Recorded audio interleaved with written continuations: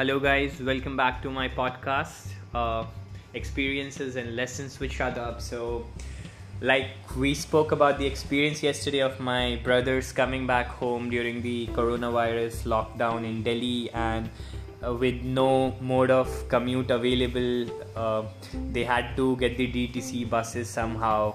So Shabab had told how difficult it was. So let's find out. He's with me again today. Let's find out what did he learn from the experience. So Shabab, tell us about it. What lessons do you get from it? Okay, so the first thing is what I learned was you need to fight for your rights. Like you need to talk to the people and you need to be to the point because they don't listen to you that much. Because we were in an emergency, we were like trying to go out or something. We're just trying to go back home. So obviously we need to live in our homes. So not many were understanding.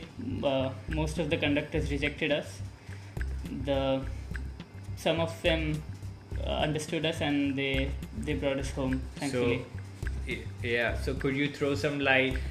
What would be the plight of the people who might be traveling interstate? Like say from Delhi, there are a lot of people who are going back to from Bihar and UP. Yeah.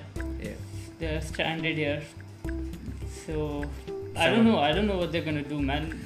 There's got to be some solution.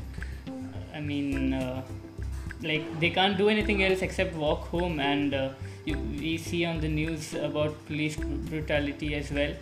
So they should be understanding. I mean, it's a huge country. I get it. It's a huge country, so it's these small problems could happen. But if you see it from each person's perspective, it's sad. I mean, you can't. What will the workers be doing right now? Right. So let's just hope that the situation gets better, and let's just be grateful for what we have, and let's just pray for the people who are suffering right now, and even the situation. I just hope it just calms down and gets better from here. So that's it for today's podcast, and I'll be coming in with something new tomorrow. Just stay tuned and have a nice day.